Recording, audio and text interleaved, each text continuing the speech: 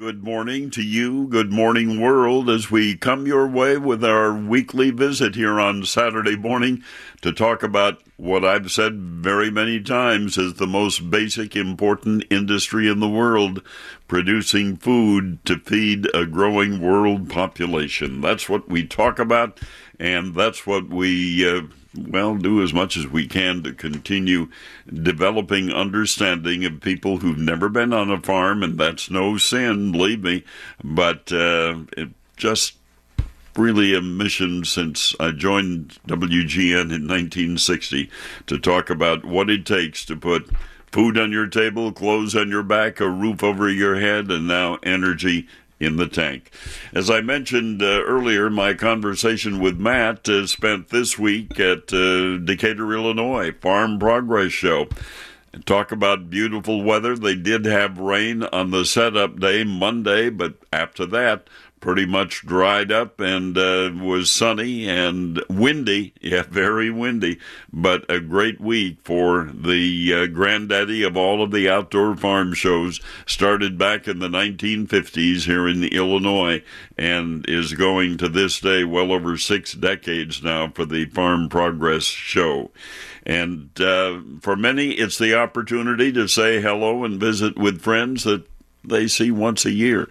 And I saw a lot of that happening at the Farm Progress Show. I had it happening with me. People coming up saying, well, I saw you last year in Boone, Iowa, and now we're back here in Decatur, Illinois, and it's good to see you again. And to the people who joined us in the entertainment tent every day at noon, Max Armstrong and I produced radio shows, produced our television show, the weekly This Week in Agribusiness, and had a great audience all 3 days, although Wednesday was the big audience. That was the day that Secretary of Agriculture Sonny Perdue came to the Farm Progress Show. But he also did other things while he was here in Illinois. He visited part of the waterway system and again learned, well, he already knew really how important that central waterway system is, the Mississippi, the Ohio, the Missouri, and the rivers on down that empty into the Mississippi, all providing transportation facilities to get grain from the Midwest down to the ocean-going port of New Orleans, loading that grain into the ships and shipping our corn and soybeans from not only Illinois, but all of the Midwest states to consumers around the world. So he did spend time taking a look at that waterway system because much of it is badly in need of upgrading, renovation, because some of those locks and dams have been around for over half a century, and they do take a lot of wear and tear during the session. So we'll talk about that and more here on the Saturday morning show. Jim Fizzell will be with us, but he'll be in the second half of the show today to talk about trees and the problems that trees have had because of the weather this year. And so if you have any problem with oaks or maples or, well, even even elm trees or emerald ash trees, because they have been under attack from some nasty enemies. So Jim Fizzell will be talking about that a little bit later. Also, last week on Samuelson Says, as I said, I used the most unusual headline I've used in all the years. A headline that said, cow milking, sexual abuse, and boy, did I get reaction to that one. I'm going to share one of the statements that came from a listener, from a dairy farmer, a little bit later in the show, and I think you'll be interested in hearing that. Letter writer, the email writer, said some things that animal rights activists should know, and I'll share that with you too. All of that coming up when we continue here on the Saturday morning show.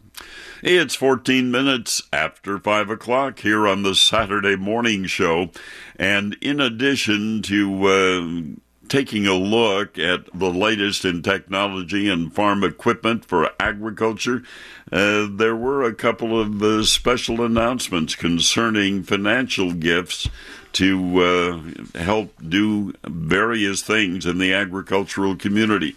And I do like to call attention to that because we seldom do talk about what companies involved in agriculture, agribusiness companies, do to help the people who are their customers and use a lot of facilities to do what they do. The Archer Daniels Midland Company this week announced a $2.5 million gift to assist with funding construction of the Feed Technology Center. That's a key asset that will advance educational and research opportunities within the College of Agricultural, Consumer, and Environmental Science at the University of Illinois. And Kim Kidwell, who is the dean of the College of ACES at the university, said, "Thanks to this investment from ADM, we will continue in our long tradition of leading innovative, industry-relevant research while training the next generation of experts in feed science and animal nutrition. And we are truly grateful for their partnership at ADM, both in this moment and throughout the history of the college." College of ACES researchers at the U of I have shaped the feed crop and animal production industries for decades in partnership with diverse groups of stakeholders, and the new facility will significantly expand the reach and capacity of this work through the production of large and small batches of traditional and specialized research diets. ACES students also will gain valuable hands-on experience with cutting-edge feed technologies, creating a workforce pipeline for careers at ADM and similar companies. So thank you, ADM, for providing additional funding for that research that's going on at the University of Illinois. Truly appreciated. And then there is the agricultural lender, the credit source, Compeer Financial. And Compeer Financial added a gift to the Illinois agriculture class in the classroom. That's something that we have certainly supported for a long time. But this week, representatives from Compeer Financial provided a $15,000 contribution to Illinois agriculture in the classroom, funds that support the development and print cost of a Soil Ag Mag, an additional educational classroom resource for students. According to Karen Sheeler, Senior Corporate Giving Specialist at Compeer Financial, the work of agriculture in the classroom plants a seed in minds of young students, helping them make a connection between food and farmers. And she said this connection and helping young people better understand agriculture creates a better future for our clients and the next generation of clients. And it goes on to talk about this investment. I don't like to call them contributions or donations. To me, anything that I give funding to is an investment, and I do expect a return. Certainly, the Ag in the Classroom program provides that return. And this isn't all that Compeer Financial has done, because they also contributed funding for the renovation of the Illinois State Fairgrounds, and have provided funding now for the program that will improve and renovate some of the animal livestock buildings on the fairgrounds at the State Fair in Springfield. So our thanks to Compeer Financial for doing what they did and what they do.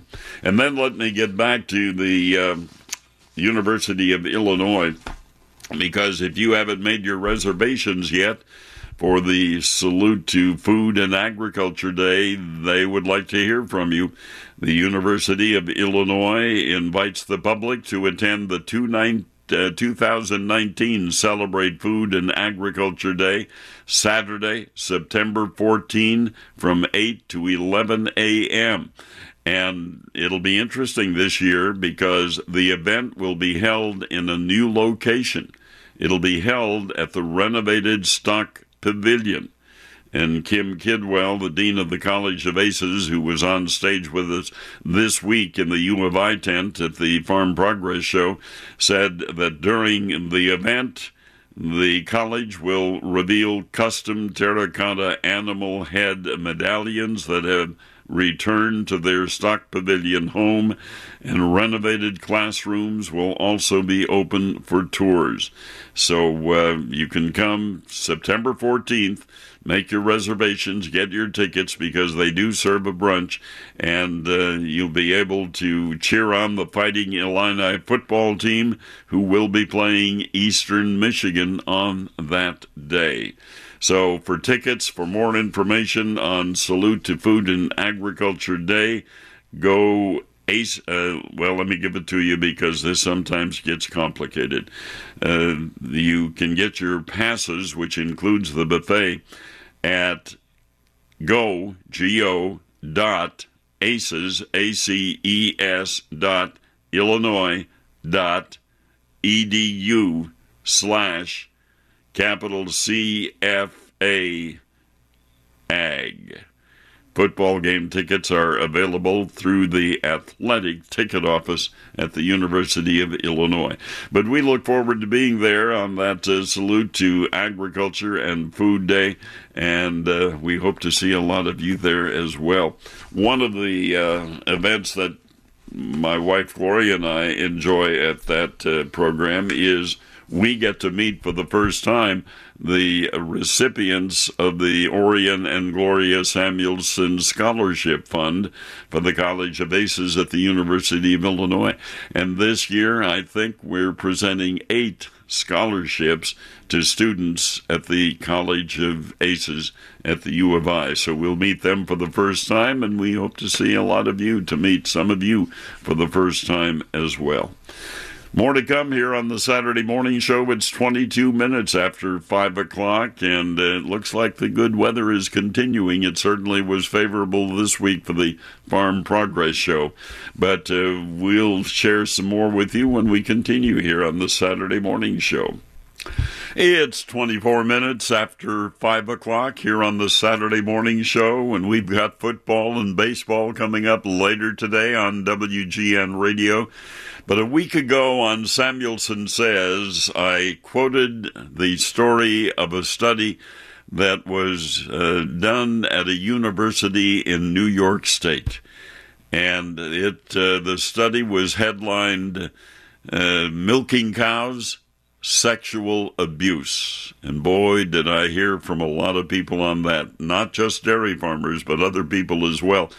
And one of my listeners sent me a page that he or she received on the internet entitled Milking R, the Rux Family, apparently the source for the words I'm about to share with you. And you may not like a little bit of what you hear here, but listen, if you would, please. 6 things I wish all animal activists knew. That's the title. Number 1, you're not an expert of any kind when it comes to animals or farming. Reading or watching something will never, ever on any planet be the same as living it.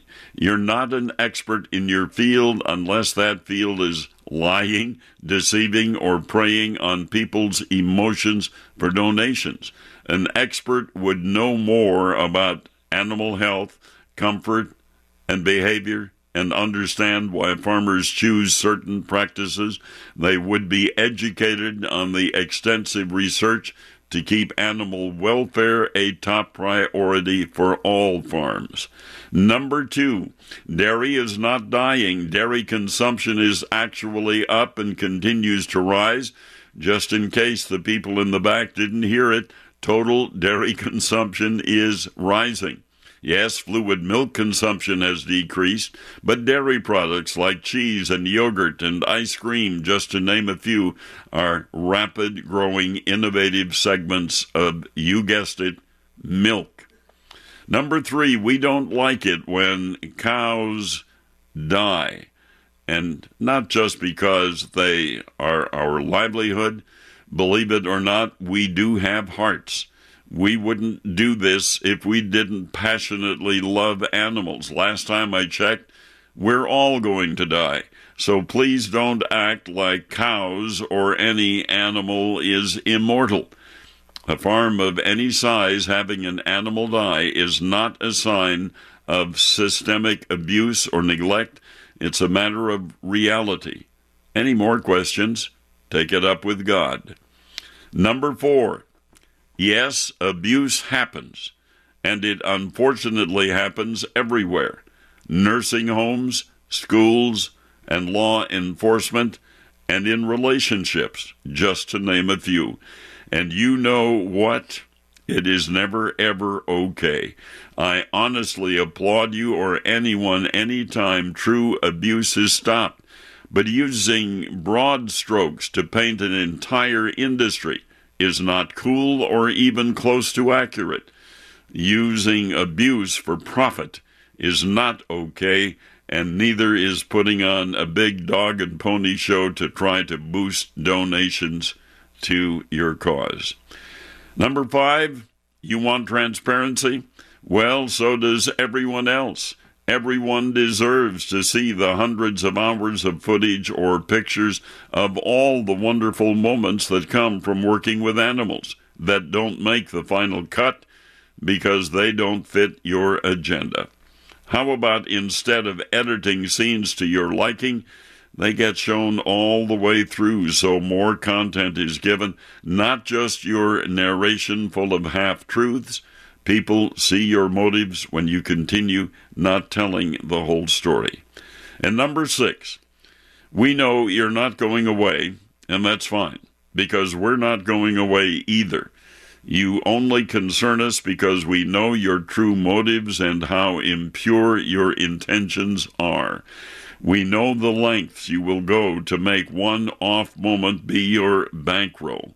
We know the court of public opinion you will lie, embellish, and deceive because you do not fear the consequences of your actions, and integrity is not a word in your vocabulary. We as farmers want you to know that we are here to stay and to take back the story you have stolen from us, and that's a promise. That's a page that one of several that I received in response to the headline, "Cow Milking is Sexual Abuse." And the only source on this one was Milking R. the Rux family. Thank you for sharing that opinion, and we get a lot of them here, and a lot of them we agree with, a lot of them we don't agree with, but certainly I think over the years, the 5 decades now that I've had to deal with animal rights activists, I certainly share a lot of the feelings expressed by that dairy farm family. We're at the 5:30 mark here on the Saturday morning show. That means it's news headlines time on 720 WGN Radio Chicago. And on the second half of the Saturday morning show, Jim Fizzell will talk tree problems and what, if anything, you can do about that. We'll also share with you a couple of stories from Farm Progress Show this week, and a lot more here. Right now, we begin with Samuelson Says. I'm Orion, and this week, the operative word in Samuelson Says is marvel. I continue to marvel at what American agriculture has done and is doing. The past couple of weeks, I've had the opportunity to fly the Cessna 210 over a lot of farmland in the United States. And let me tell you what I marvel at as I look at it from 3,500 or 4,500 feet. I marvel at the work done by land surveyors a couple of centuries ago, laying out these perfect squares of farmland that now make such a beautiful pattern from the air. The sections that are surrounded by roadways, but they're not as square as they used to be because some of them have been changed to accommodate waterways and roads, but it's still impressive that what those land surveyors did 2 centuries ago still work. I also marvel at how much fuel it must take to produce food and fiber and energy on those fields below me. Because when you take a look at the equipment that has to go over each field, planting and spraying, at one time cultivating, and then harvesting, I can't imagine how much fuel it takes to run the equipment to do what has to be done to produce food. And then the other part that to me is a tremendous marvel is what these farmers and ranchers do with the equipment and the technology that they have to do what they have to do, to make sure you and I have food and a roof over our heads and clothes on our back and now energy in the tank. To me, American agriculture is a marvel. And all of those ingredients provide support and financial salaries for hundreds and thousands of other workers who produce what's needed by America's farmers and ranchers to be the most efficient in the world. To me, it's really a marvel, and I hope you take a moment or two, if you're farming or ranching, to think about this and the contribution that you make to our lives every day. Thank you. My thoughts on Samuelson Says. A presentation of Tribune Radio Networks here on the Saturday Morning Show at 22 minutes before 6 o'clock. Jim Fizzell standing by to talk tree problems and maybe how to fix them when we continue here on the Saturday Morning Show. Well, good morning to Jim Fizzell, and I don't know about you, Jim, but as I look back on this summer, I wonder where it was and where it went. Isn't it amazing, this being the last day of meteorological summer? It seems like it barely even started, and I don't know. I don't know whether it's just our age or whatever it is, but everyone I talk to seems to feel like summer went so fast that we missed it. Yeah, it could be age, but I'm hearing from too many young people who are saying, where did the summer go? Well, last week we talked about listener call from downstate wondering why leaves were falling off maple trees, and you said you would talk a lot about trees this week. Yes, it's really interesting. I drive around through the area a lot, as you know, and I walk a lot through town here. Jane and I go out every morning and do our walking, and I've noticed so many dead trees this year. It's really almost astounding that there are so many. I know a lot of it has to do with weather, and we've talked about that in the past, but there's some other things happening. Another thing, I've noticed how many ash trees there really were. You don't notice these trees until they're gone. They're there and they provide the cover, but the ash trees really took up a lot of space in our landscapes and our streetscapes. A lot of those were planted when the elm trees died. They were big old trees, and they opted for those because they were easy to grow and they were fast. So a lot of them were planted, but when emerald ash borer came in, the folly of that became very apparent. Incidentally, I would not plant any ash trees, but those folks who have big ash trees that they're trying to preserve them can do that now. In fact, we have a friend that has a huge ash tree that's really the focal point of his property, and every year he has it treated with TreeAge or Merit, which is an injection that is done by a commercial licensed tree expert that will save that tree. Now, it needs to be done every year. Also, there's some work being done on resistant ash trees, and I guess in the future we're going to see some of those, but I wouldn't wait. The elm trees that are becoming available now are the resistant ones that are becoming available are the result of about half of a century of work. Incidentally, Dutch elm disease is still around. We see a lot of it again this year, volunteer trees, roadside trees, and some big old elm trees that managed to survive because they were either treated or there was no longer enough inoculum around that the beetles could carry it around to affect them. Those are going this year, too. And, of course, there's a lot of age stress that's incorporated in the loss of these elm trees, even if they don't get the disease. But, of course, there are disease-resistant disease-resistant elm trees. Our good friend George Ware from Morton Arboretum, bless his heart, he's gone now, but he spent most of his career seeking Dutch elm disease-resistant varieties, and he's come up with a lot of them.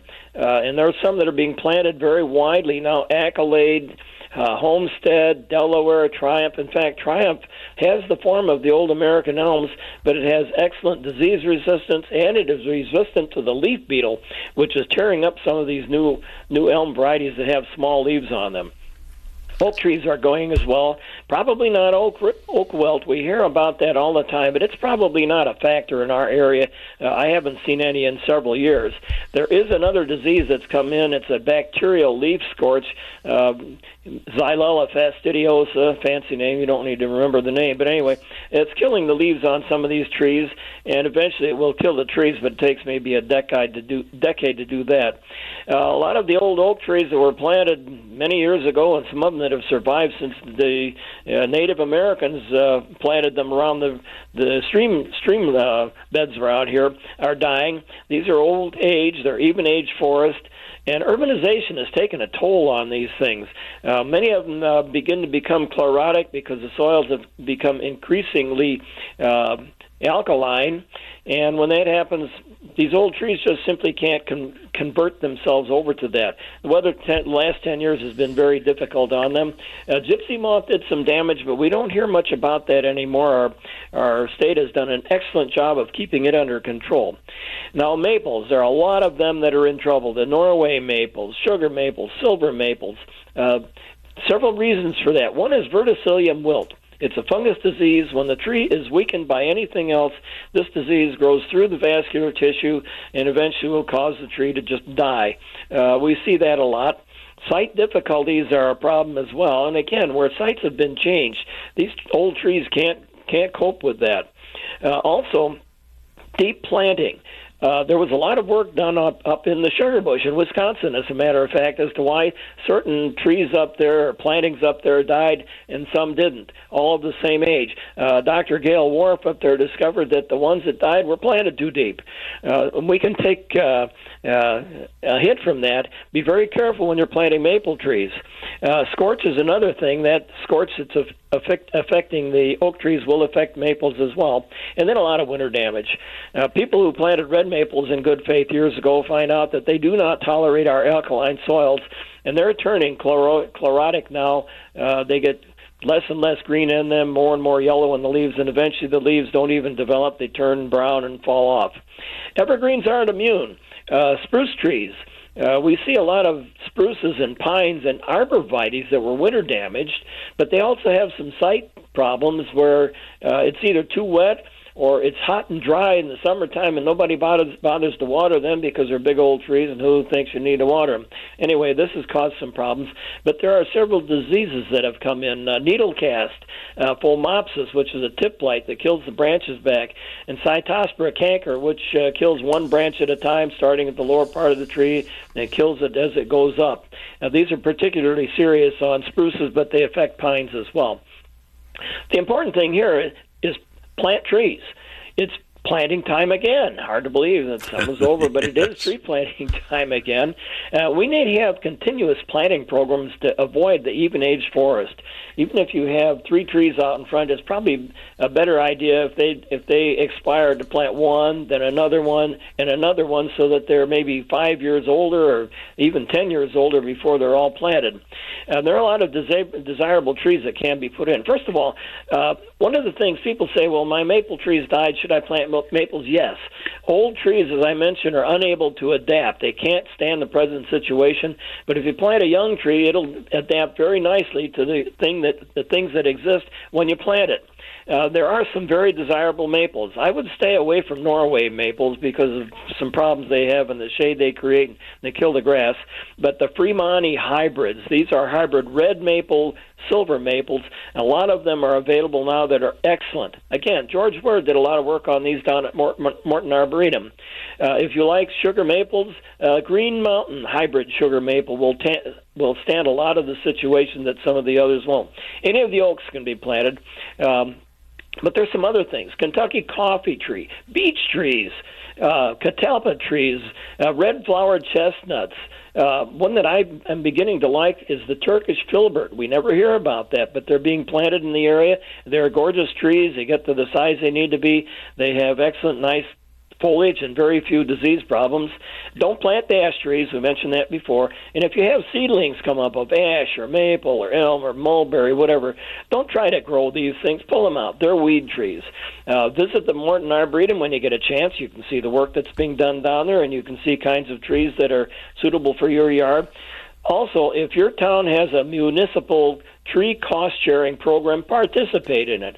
Plant the tree, and many of the communities will put one of the tree irrigators. This is a green plastic bag that's on the tree.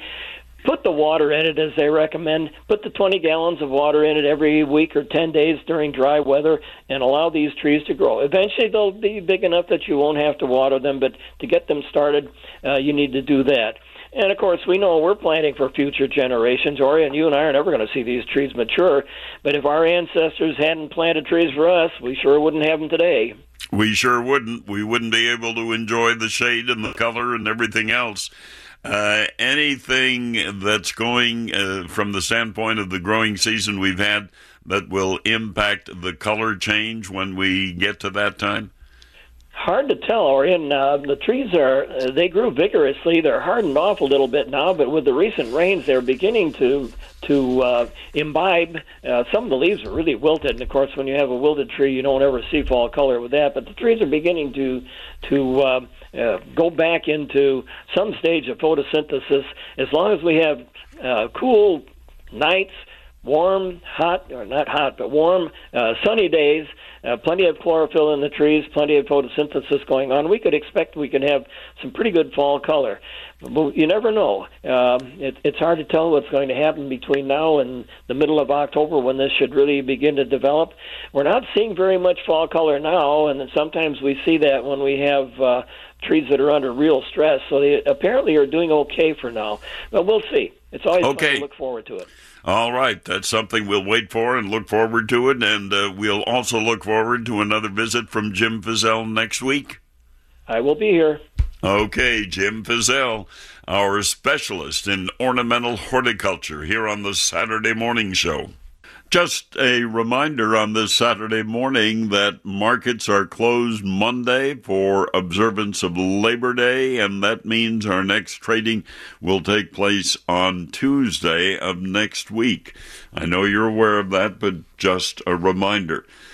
Had something happened to me, well, I mentioned this before on the morning show here on WGN Radio, but had something happen at the Farm Progress Show that in all the years I've attended never happened before.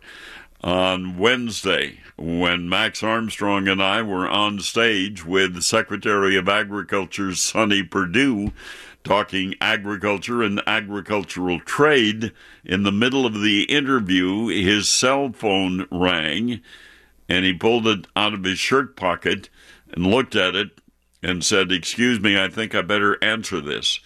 And it was a call from President Trump, who called the Secretary of Agriculture at the Farm Progress Show just to talk about agriculture. And never been interrupted before doing an interview with anybody by a call from the President of the United States. But he talked about what he is doing and what he wants to do to benefit farmers, and it lasted about 10 minutes or so. It was interesting because a couple of times Secretary Perdue sort of tried to butt in and bring the interview to an end, but the president just kept on talking. Interesting time for us, for both Max and me. We kind of looked at each other and said, whoa, president is talking to us here at the Farm Progress Show. But the president, the next day, did make a statement that I'm sure will be greeted with skepticism by a lot of farmers, because of past performance on the ethanol situation that requires a certain amount of biofuel to be blended with gasoline, but it also has a program that small refiners can adopt if they feel threatened financially by having to spend the money to put ethanol or biofuel into gasoline. And so the president Thursday said his administration is planning, quote, a giant package related to ethanol that would please U.S. farmers who are angry that many more oil refiners have been freed from obligations to use the corn-based fuel. Quoting the president, the farmers are going to be so happy when they see what we are doing for ethanol, not even including E15 year-round, which is already done. It will be a giant package. Get ready. At the same time, I was able to save the small refineries from certain closing, so great for all. President did not offer details on what the, quote, giant package would be and would entail. And, of course, the E15 mentioned by the president is a higher ethanol blend of gasoline. So we'll wait to see on what that giant package will be. Secretary Perdue did order an investigation into beef pricing margins after a recent fire at a Tyson Foods plant in Kansas pushed margins to record highs. The indefinite shutdown of that plant tanked cattle prices as farmers worried they would not be able to sell their livestock in a timely manner. At the same time, beef prices climbed as buyers for restaurants, food service companies, and grocery chains went scrambling for meat. So that investigation will be getting underway.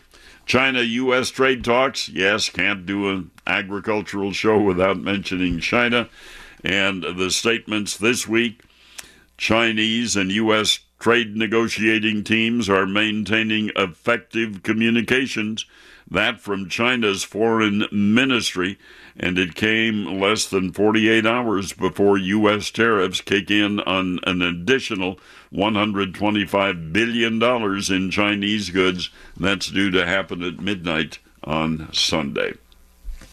Markets closed on Monday, but let's take a quick look at where prices will be when they resume on Tuesday. Yesterday, the December wheat price, 11.5 cents lower. They'll start at $4.62.5 a bushel on Tuesday. December corn down 2.25 cents for the day yesterday. That market will start at $3.69 3/4 a bushel. And soybeans, the November contract, unchanged. So it'll start Tuesday at $8.69 at the Board of Trade. Livestock futures, the December lean hog contract dropped over $2. It'll start Tuesday at $63.37 a hundredweight. The October cattle contract will start at $130.80. That's the feeder cattle contract, and that's where we'll get underway price-wise on Tuesday. Well, that's our time here on the Saturday Morning Show. As always, our thanks to Bob Ferguson for doing the engineering work. Thanks to you for listening, and we'll see you again a week from now on the Saturday Morning Show.